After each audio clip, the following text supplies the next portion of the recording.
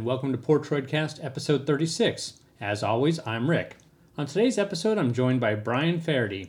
Brian is an actor who's appeared in dozens of films and TV shows over the past 20 years. So if you've seen films or TV shows in that time frame, you've likely seen Brian at least once. Some of his credits include The Blacklist, Girls 5 Eva, The Marvelous Mrs. Maisel, The Tick, Jessica Jones, American Hustle, Fosse Verdon, Measure of a Man, and most recently, Don't Look Up. Brian, welcome to the show. Thanks, Rick. Thanks for having me.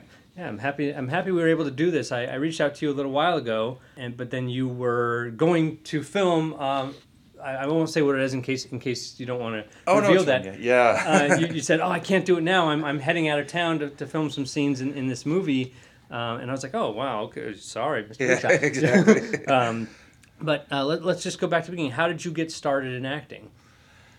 It was probably high school. There's probably some, grade school plays here or there. But I transferred from a public high school to a private school. And at my public high school, you really couldn't have that much overlap between the arts and sports. So if you were in one area, that was sort of the clique you belonged to. And you just didn't really have the time. And there wasn't necessarily the focus on sort of, building the entire person. But when I went to private school, there was more encouragement to still be doing something artistic in the midst of a sports season. So when I went to my junior year of high school, I was interested in trying out theater, and the first play I did was Electra, so starting with like a Greek tragedy. I didn't realize I was delving right in, yeah. So, it wasn't it was an all-boys school. It was definitely more sports-related school, but there was a girls' school that was fairly artistic, and they would have boys from different schools come over and do shows there. So that was where it first started. And where was this?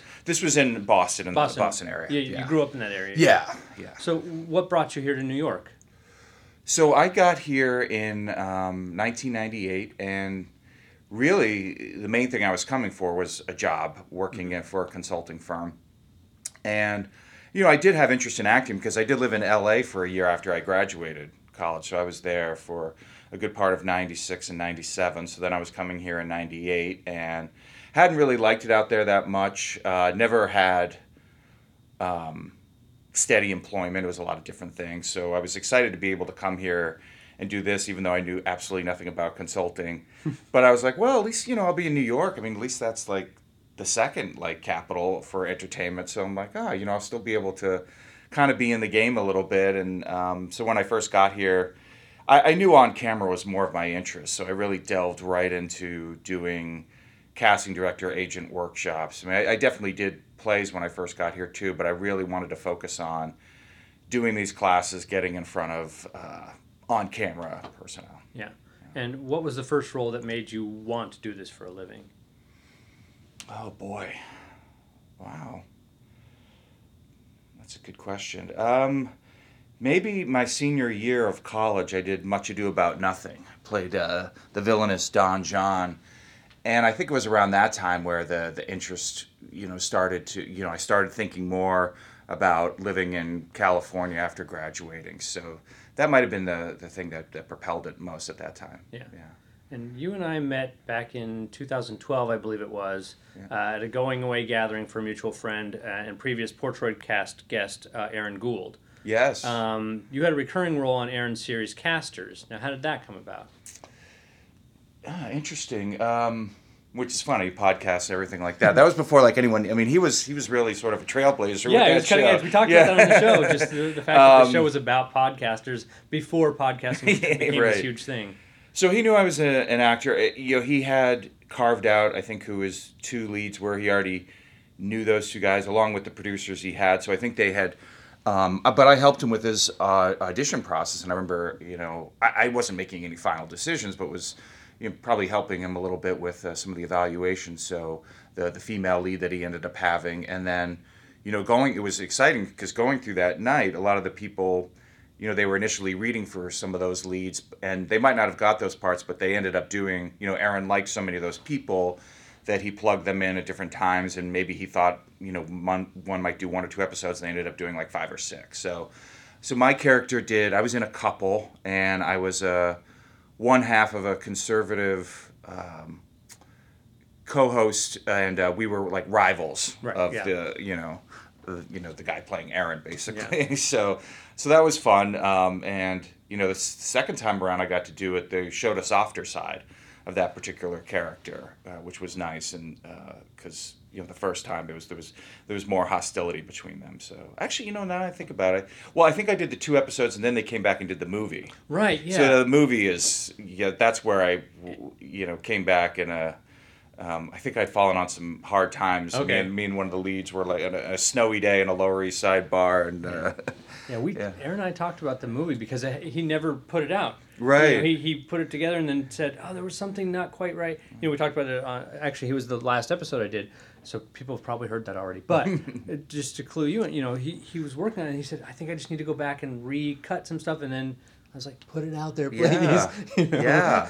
So that was about 7 years ago. It's been a while since you guys put that one together. Now, as a working actor, how often are you auditioning, or what's the process like for that now? It's interesting because in the COVID era, it's all self-tape pretty much. I think I've had one in-person audition since then. That was actually the callback for Boston Strangler. But most stuff is on tape, and it's pretty rare that you're getting actual feedback back from it. So it's something that's, I guess, I don't want to say, I mean, every actor has that challenge of now they're more so than ever have to go in and analyze the scene the way they think it should be done and do it and put it forth, but you're not getting that immediacy you used to of having the casting director say, "Oh, that's great, but try it this way." Right, or actually, take away that accent, or he's much more friendlier than you're making him, or da-da-da. So we don't have that. So, but no one else does. So you're I think equal ground. Yeah. Still, you don't get the presence. You don't have the immediacy of the room. So, but TV auditions and some film, even before COVID, a lot of times the director wouldn't be in the room anyway. They were seeing you off tape, but at least the casting director you were there with. So it's shifted some things. It's the schedule of when I do auditions is much more manageable. I can do it on weekends or after work or on lunch breaks instead of having to take the subway to Hell's Kitchen in the middle of the day and be in a room for 30 seconds. So there are some benefits there, and then if you want to do 18 takes, you could do that. Whereas if you're in person, after 2 or 3, they're going to need to move on. Yeah, that's good. Actually, my next question was about the pandemic and how that affected you. So, how did that affect you personally, and also how has it affected you now returning to filming sets? Yeah, so I guess there were about 6 months where there was no production. Yeah. So I think as we started to hit September 2020. It started to come back, and what was interesting for me in that fall and going into the winter was I had 2 situations where I was sequestered. The first time I worked on an Apple show called Invasion, which actually I booked like a few weeks before the pandemic, and so then it was 14 days in a Long Island hotel, and it was nice with the money, but it definitely gets a little isolating. I mean, you have your Jack Nicholson moments, throwing a rubber ball against the wall. But by the time I hit December into early January, I guess the CDC recommendation had come down. So then when I was sequestered for Don't Look Up in Boston, that was 8 days. Right. So you still, feel the length of that, but a lot of testing. Even the sequester age I think is pretty much done at this point. But even stuff since vaccinations became more normal. You're still getting tested a few times ahead of time, so that's different. And certainly, wearing masks and such. You don't have eating meals together as like a company, cast and crew. So it's there's definitely been a lot of changes in that regard. But I feel like New York and maybe California has pretty much come back to pre-pandemic levels of production. So I think what I've seen is that you do the testing. Most people are wearing masks if they're not, on camera. Mm-hmm. Again, I'm just seeing it from afar. I'm not involved in the world of it, but you kind of see a lot of people posting and clips of all that stuff. So it was interesting to hear from your perspective being there. At least it's feeling normal again, which is great. Yeah, that's right. You and I have attended theater together in the past. Yeah. And I had never asked you if you had done theater. Now you did mention it in this. But is that something that you are interested in never returning to? You did mention that you like the on-camera stuff, but I just didn't know if you have that I'm in the still. Theater Union Actors Equity, so that opportunity is there. It's it's a little bit of a different world, and I hate the term, but what they call like straight theater, meaning non-musical theater. Right. Extremely competitive, and would be more difficult to do with the full-time job that I have. Oh, right. Yeah. Yeah, I think anyone that does Shakespeare acting has probably had to have spent some time in London studying. So I think it's just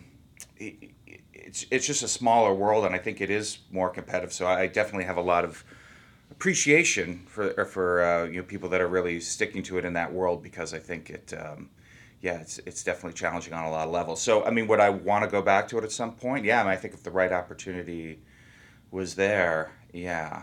So let's go back to this. You mentioned the full time job, balancing that with your filming schedule. Mhm. So, for example, if you had to sequester for 2 weeks, how does that work with work, or are you able to do things remotely? Oh, Yeah, that's nice. yeah, That's yeah. really I've been nice. remote even before COVID, so it actually worked out really well. I mean, I just worked in the hotel room, so it That's was wonderful. yeah, it worked out very nice.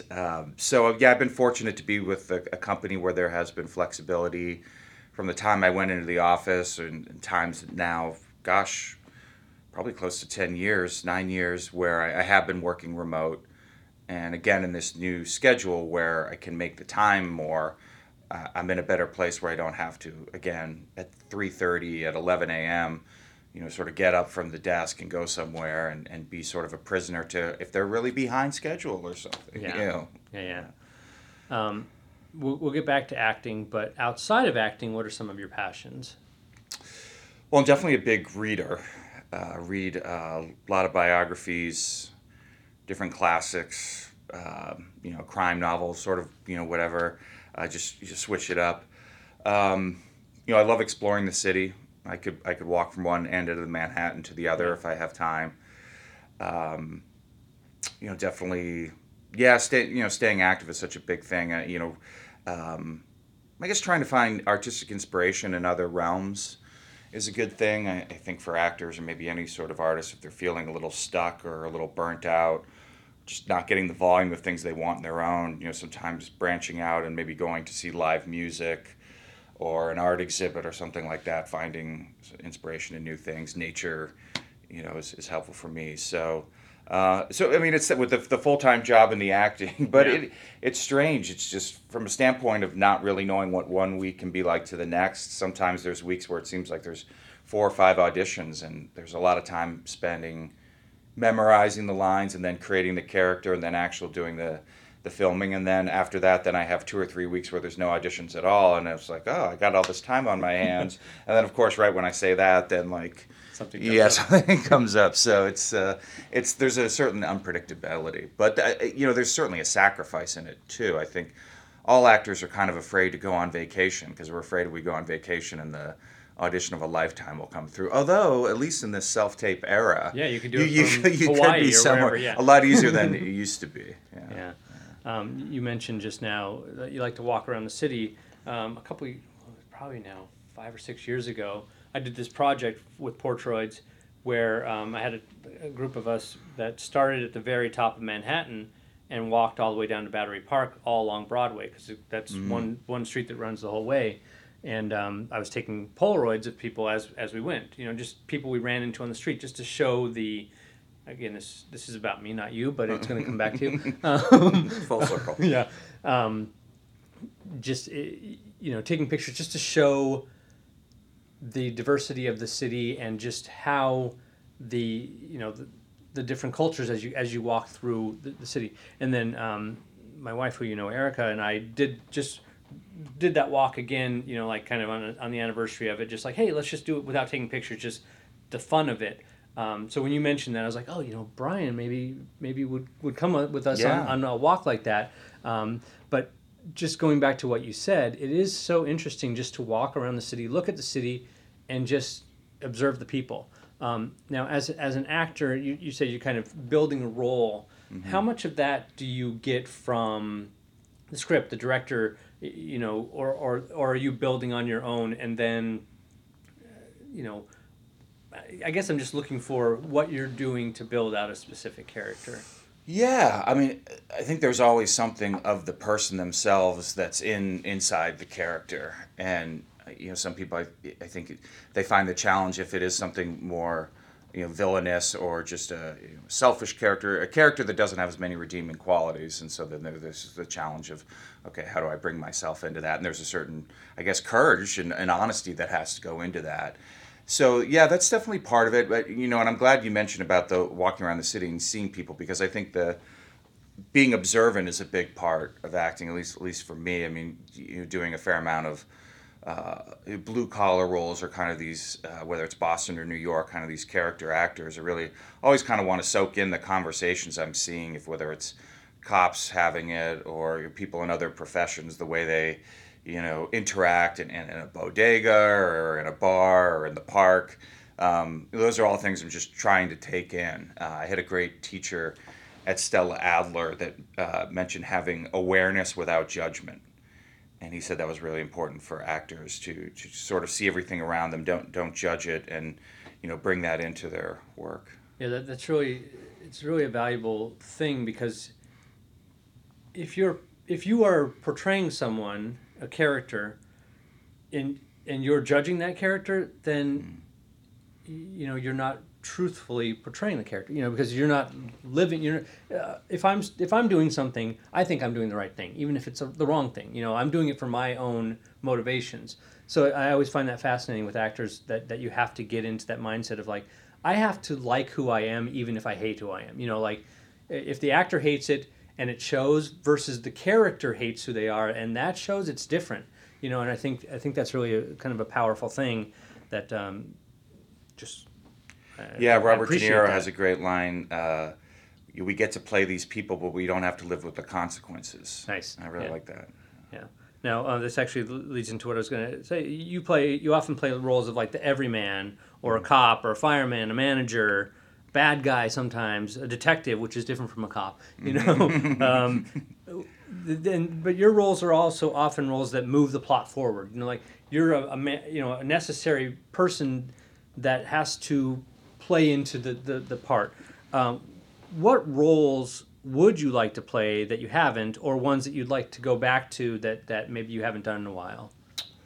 Oh, good question. Yeah, it's a good point about what you make with that because I think, it is important for someone who is in more of a co-star realm, a supporting realm, to understand about moving the plot forward. I think so many of us come from acting schools and backgrounds where we want to create these characters and every line is incredibly important, and then you get in a casting director session or on set and they're just like, oh, throw it away, Yeah. so sometimes the roles are like that, and I think for people maybe coming out of these programs, it's sort of a shock initially because you think of like everything as being so important, and you realize not every scene is created equal, not every line is created equal, and certainly not every character is. So yeah, I mean, I think the ones that I've enjoyed the most have had multiple layers, dimensions to them. Um, so yeah, those are the characters I would like to do more of, to have more of a journey. I mean, I've certainly had some characters that have been 5 or 10 lines, and thought to myself, I'm like, wow, if there was a couple more episodes in that, or if they just went in a different direction with that, there could be more with this particular person. So that's why the prospect of something being recurring is always nice Yeah. because you think, oh, maybe the writers will see me in some way that can sort of take it in a direction that they hadn't initially thought. Yeah, that's a good. You show up in a lot of like television programs, serials, but also in movies. But in movies, this is it. But when you show up in a television show, you're like, yes, I Yeah, could exactly. I could come back if I haven't been killed or if I wasn't just a quick walk by. Like so yeah, that's kind of an interesting like look at it. Like, did I bring something to this that the writer or someone that's putting this together says, hey, I could build on that, So And I it's can build interesting. on that by killing him in the next Yeah, episode because yeah. I've seen that happen. Yeah. Right? I have to bring him back to But kill let's him, right. to make sure he never comes Yeah. back. No, I'm going to tell a quick story, which you're well familiar with. Years ago on your birthday, Oh boy. We attempted to go. You and I attempted to go to a screening Oh. of Bridge of Spies. Yeah. Steven Spielberg and Tom Hanks were in attendance at that. Yeah. We got turned away because it hit capacity before we got there. So All the cinephiles, you and I were 15 years older than anyone else that was there. Like That's the true. entire NYU and Columbia Film Schools had descended. I know, Yeah. and so we turned away. Didn't get to see the film. Didn't get to see Spielberg and Tom Hanks talking about the film. But one of the actors in that film, Mark Rylance, you reached out to me saying, "Hey, I'm going to be in a movie with Mark Rylance that Mark Yeah. Rylance is in," and that movie was Don't Look Up. Now I watched the movie. And I thought, okay, I'm gonna look for him in a scene with Mark Rylance. But Yeah. it was I just left kind of- that part out, Yes, yeah. no, it's good. It was. I was like, okay, he's gonna be connected. But I was surprised, and I'm always thrilled when I see you show up in something I'm watching. I'm like, hey, it's Brian, But then I saw you in a key scene acting opposite Jennifer Lawrence and Leonardo DiCaprio, which is kind of the stars of this movie. Mark Rylance was, this minor character, even though he's a brilliant actor. It was kind of like, oh, I thought maybe you were going to be one of his henchmen, which you often show up as a henchman. Yeah, exactly. Now, you've worked with some legendary actors and directors. Anything that stands out from those, this experience or any experiences historically? Well, it's interesting. So I worked on American Hustle. Unfortunately, my part didn't get in there, but I remember Bradley Cooper. I think he had a really good relationship with David O. Russell, and I remember Bradley Cooper just like setting up so much stuff. And like he was kind of quasi-directing some of the scenes that he was in, and I remember thinking to myself, I'm like, he's definitely going to be a director sometime soon. And then, of course, A Star Is Born comes out, and so that was interesting to see. I'm trying to think what other examples. I mean, I definitely have come across some really lovely people. Mariska Hargitay was great when I worked on SVU, and you see, stars of that level in a lot of ways that they have a fair amount of creative control on the set, because the directors are kind of coming in here and there. Like a director might do Blue Bloods 1 week, 3 weeks later he does FBI Most Wanted. After that he does Chicago Fire. So sometimes the producers, who often could be the stars too, are they're a through line there more than maybe the director for that episode. So it's interesting to see how that dichotomy works. Adam McKay, very nice. I would say the TV show I might have enjoyed the most was The Path, which was about a cult on Hulu. Michelle Monaghan, Aaron Paul. It was really great. So, yeah. Did I answer your question? I mean, Sort were you of, yeah. looking? I was just I'm asking- talking about nice people, but I think you yeah, might have wanted. No, I was just trying to find out, because you are, again. I'm going to just talk about Don't Look Yeah. Up for a minute, because again, I was looking for you in certain scenes, and then suddenly it's like, hey, there's this scene with DiCaprio and Jennifer Lawrence, and Brian shows up, and he is kind of, I'm sure everyone's seen it. If not, I'm not giving away too much, but you're kind of a pivotal scene where your character is the one that realizes this horrible thing's is happening, and you hold your own with these legendary actors, people that have been in our zeitgeist forever. So I was just curious. My question was, if anything, and you answered it with Bradley Cooper, just how that how working with these actors and holding your own in the scene. You're not. Well, you draw focus for me because I know you, and I'm like, hey, my friend's in there, Yeah. But you're as we talked about earlier, you're pushing the scene forward, and but you're also allowed to be you. You're allowed to act in the scene. So I was just trying to find out if anything stood out from working with these, not even these specific actors, but just other people that might be intimidating to others to work with. Well, I think an interesting thing when you talk about things that stand out, and I think one thing that stands out is the actual lack of glamour. Yeah. Getting up really early in the morning, being in a smaller little. The word trailer is just, that wouldn't be a fair word. They call them honey wagons. Yeah. The attention to detail, like the program, the project management, always amazes me. How everything is just so organized amongst the crew, and where people are supposed to be at this time, and the hair and the makeup and the wardrobe and the testing. Now it's like for Don't Look Up. I mean, it was amazing that this whole process that has to be put together in this COVID world. But Yeah, I mean, everyone is there you have a job to do. So I think, initially when you get there, you might have that like sort of moment, that little out of body experience, like, oh gosh, I'm 5 feet from this person. But I think it dissipates pretty quickly because you realize they have a job to do, you have a job to Yeah. do. And, people ask me, oh, like, do you take photos, Portraits with them or whatever? And I said, no, you really can't do that. And I see some actors that do it. And it's funny because you see the actor's face doesn't appear to be smiling. I'm Yeah. like, it's really not the time. And they usually say no cameras on set and Yeah. things like that. So I would, basically my rule of thumb is if they talk to me, if they want to talk to me, great. If they don't, they probably talk, they have co-stars they're dealing with all the time. And so I would never hold it against, someone if I was working with them and they, nothing beyond, yeah, hi, this, Yeah. because I just know that there's so many things going on. So if it so happens and we end up chatting a little bit, great. But that's never my expectation going in. Yeah. Yeah. Is there anyone that you would like to work with that you haven't yet?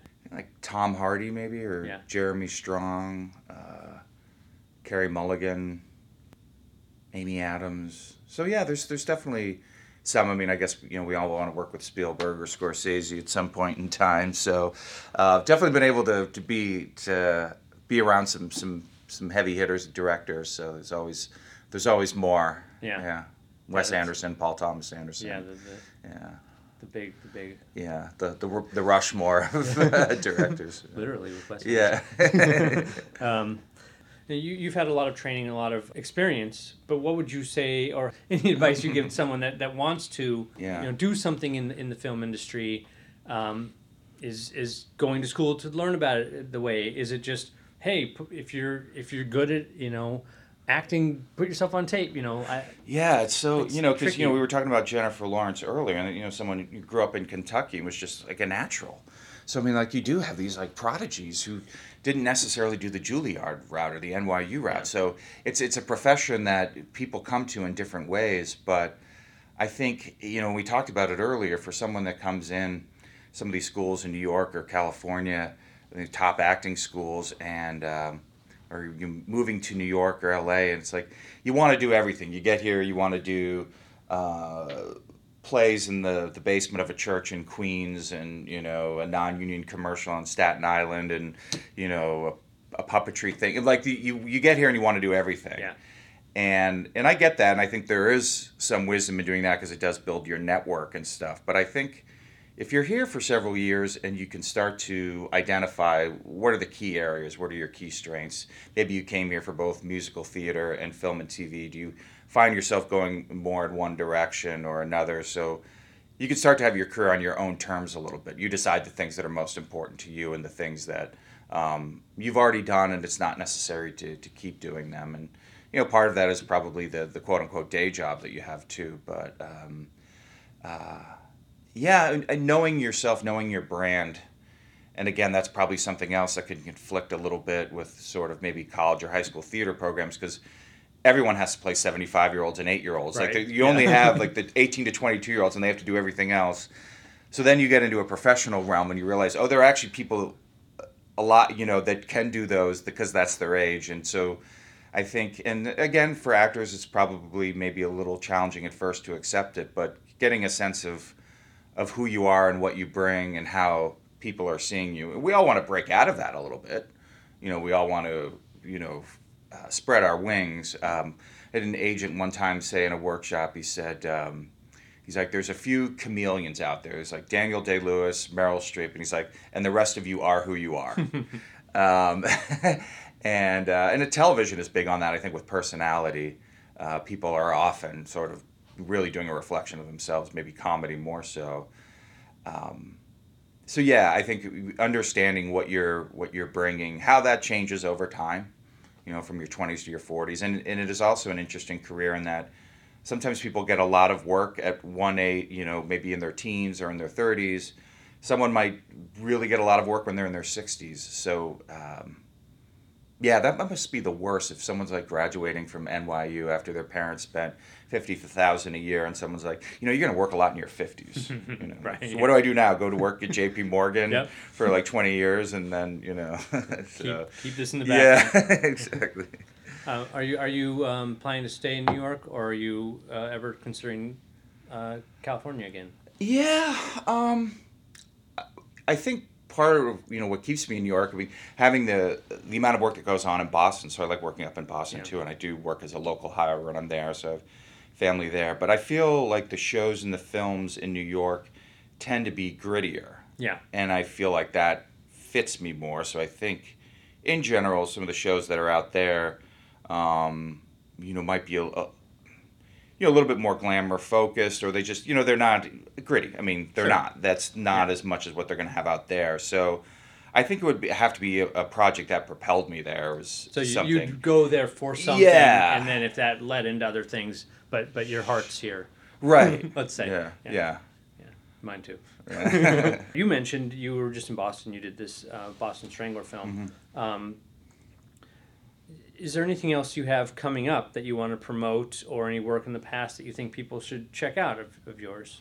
Well, yeah, you mentioned Girls Five Eva, which it's impossible for me to not say that in a Boston accent. Yeah. And I don't know how anyone doesn't. Just the Eva, Yeah. But I think that's coming out in the spring. So that was enjoyable because, so many great shows in New York, but there's less comical ones. You have Marvelous Mrs. Maisel and a few, but Girls Five Eva is largely comedic. So to be able to do a scene with Paula Pell and Busy Phillips that's Yeah. more funny, and I certainly have a lot of 90s nostalgia, which the show is really around, so that was fun. And I know they've wrapped shooting season 2, so maybe April or May timeframe, not positive on that. So, and then working on Boston Strangler, so I think they're about to wrap maybe in a week or so. So I think that'll be a really interesting movie because it's not from. I mean, there is an actor playing the Boston Strangler, but it's mostly about the two women who broke the story and put it together amidst great risk and a lot of, I think, suspicion from the Boston police or their own editors. So Keira Knightley and Carrie Coon starring in those lead roles. So I think Nice. that will be really good. My guess is that's maybe sort of a late year type of thing, especially if they're hoping it'll be an awards vehicle for someone that they want to get it out by Christmas. Yeah. So I believe it's Hulu. I don't know if it'll have a small theatrical release too. That'd yeah. be great.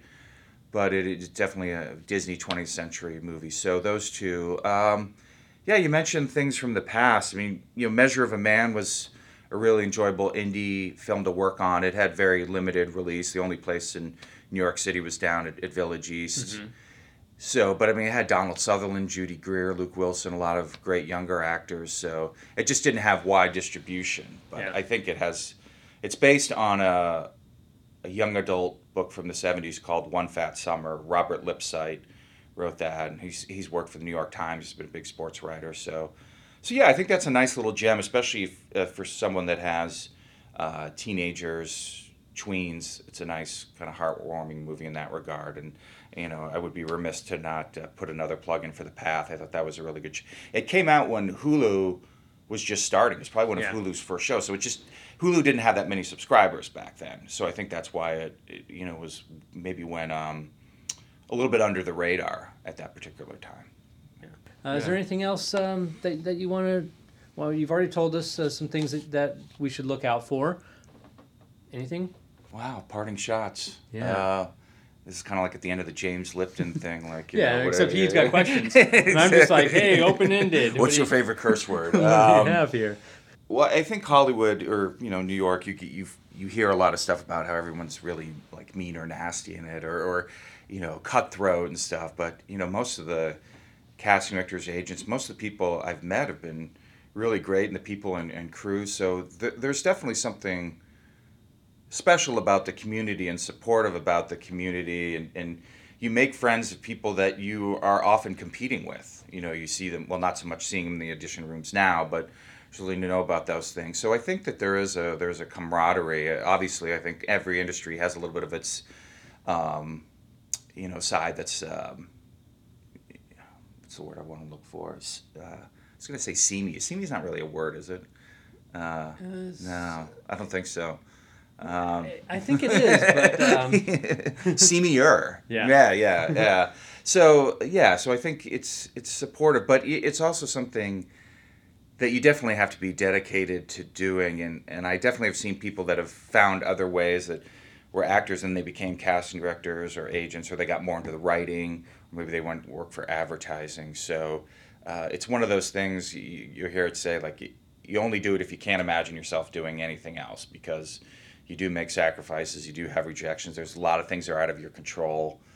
And so I think it is difficult for people that definitely want more control in their career to give over. When you say, I knocked it out of the park, I nailed it out of the park, but it just, they actually wanted someone 10 years older, or, whatever, however, they went in a different direction. So I'm trying to wrap it up in some sort of, yeah. Well, we can just say goodbye. We can say thank you so much. I really appreciate you taking time. Thanks. This was great. This was a lot of fun. It was really good to kind of hear these experiences, because, as someone, we've hung out a number of times, but it's always like, I don't want to grill you too much on your acting world, so it's kind of fun that we could sit down and talk about this. I'm glad you brought that up. So the laywoman should know, like, when they talk to an actor, don't always be like, oh, what are you doing? Are you doing something now? Because for a lot of times for actors, if they're not, it's like, no, I'm in between shows now. Yeah. I'm auditioning a lot, and, doing stand-up at 4:30 p.m. at a place in, Bushwick. So, just remember that a lot of times your actor friends might not necessarily have an update at that time. So, be gentle with them when they're between things. Yeah. I think for the layman like myself, you're kind of excited to see into that world, and so you want a little taste of it. But it's a little bit more razor's edge for the people that are in that world.